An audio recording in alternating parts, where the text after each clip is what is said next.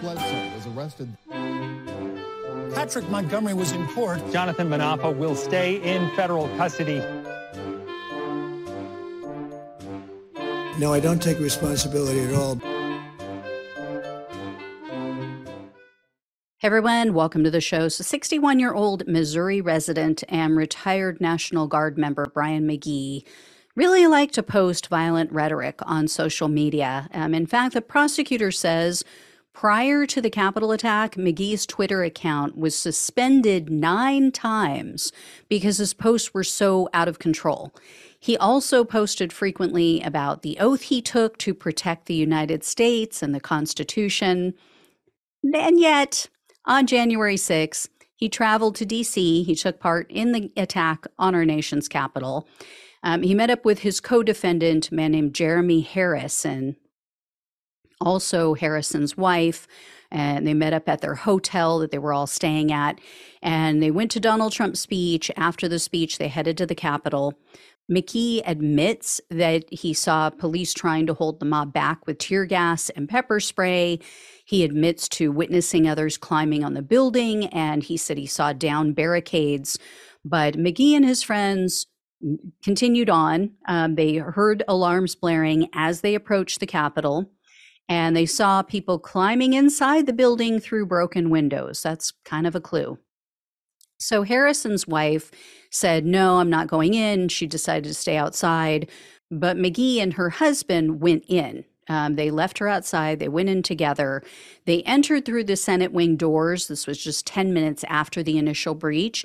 But unlike most January 6 participants, they didn't go further into the building. They hung out near the doors. And then they exited just 2 minutes after entering, actually less than 2 minutes later. After they left the building, they found Harrison's wife. They left the Capitol grounds.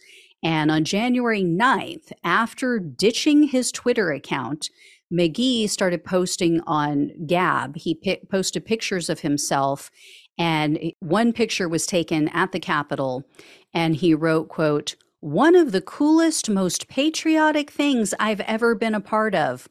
Just got back to Central Missouri from the D.C. rally, took a week of no-notice leave from my job, and drove for 2 days to get there.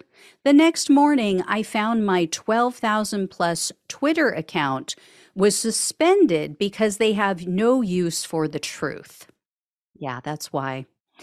In the days that followed, the prosecutor says that McGee posted thousands of times on Gab. He was boasting about his participation in the Capitol attack. He, of course, shared misinformation. He blamed the police. And McGee said he would, quote, "have no problem making the trip again."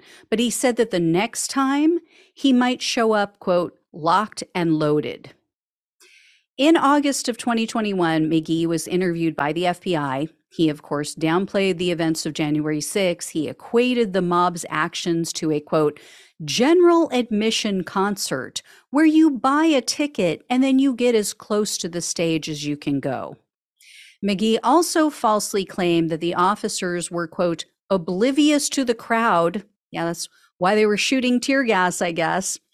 And he said that they weren't telling people that they weren't allowed to enter. And then he said that they were fist bumping people as he entered. No evidence of that.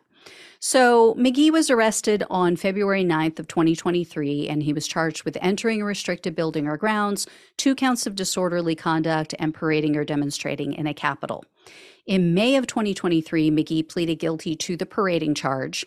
So he was looking at up to 6 months in prison, 5 years of probation, and $5,000 in fines. However, the government requested a sentence of only 14 days in prison, and they said he could serve that intermittently. Also, 3 years of probation, 60 hours of community service, and $500 in restitution.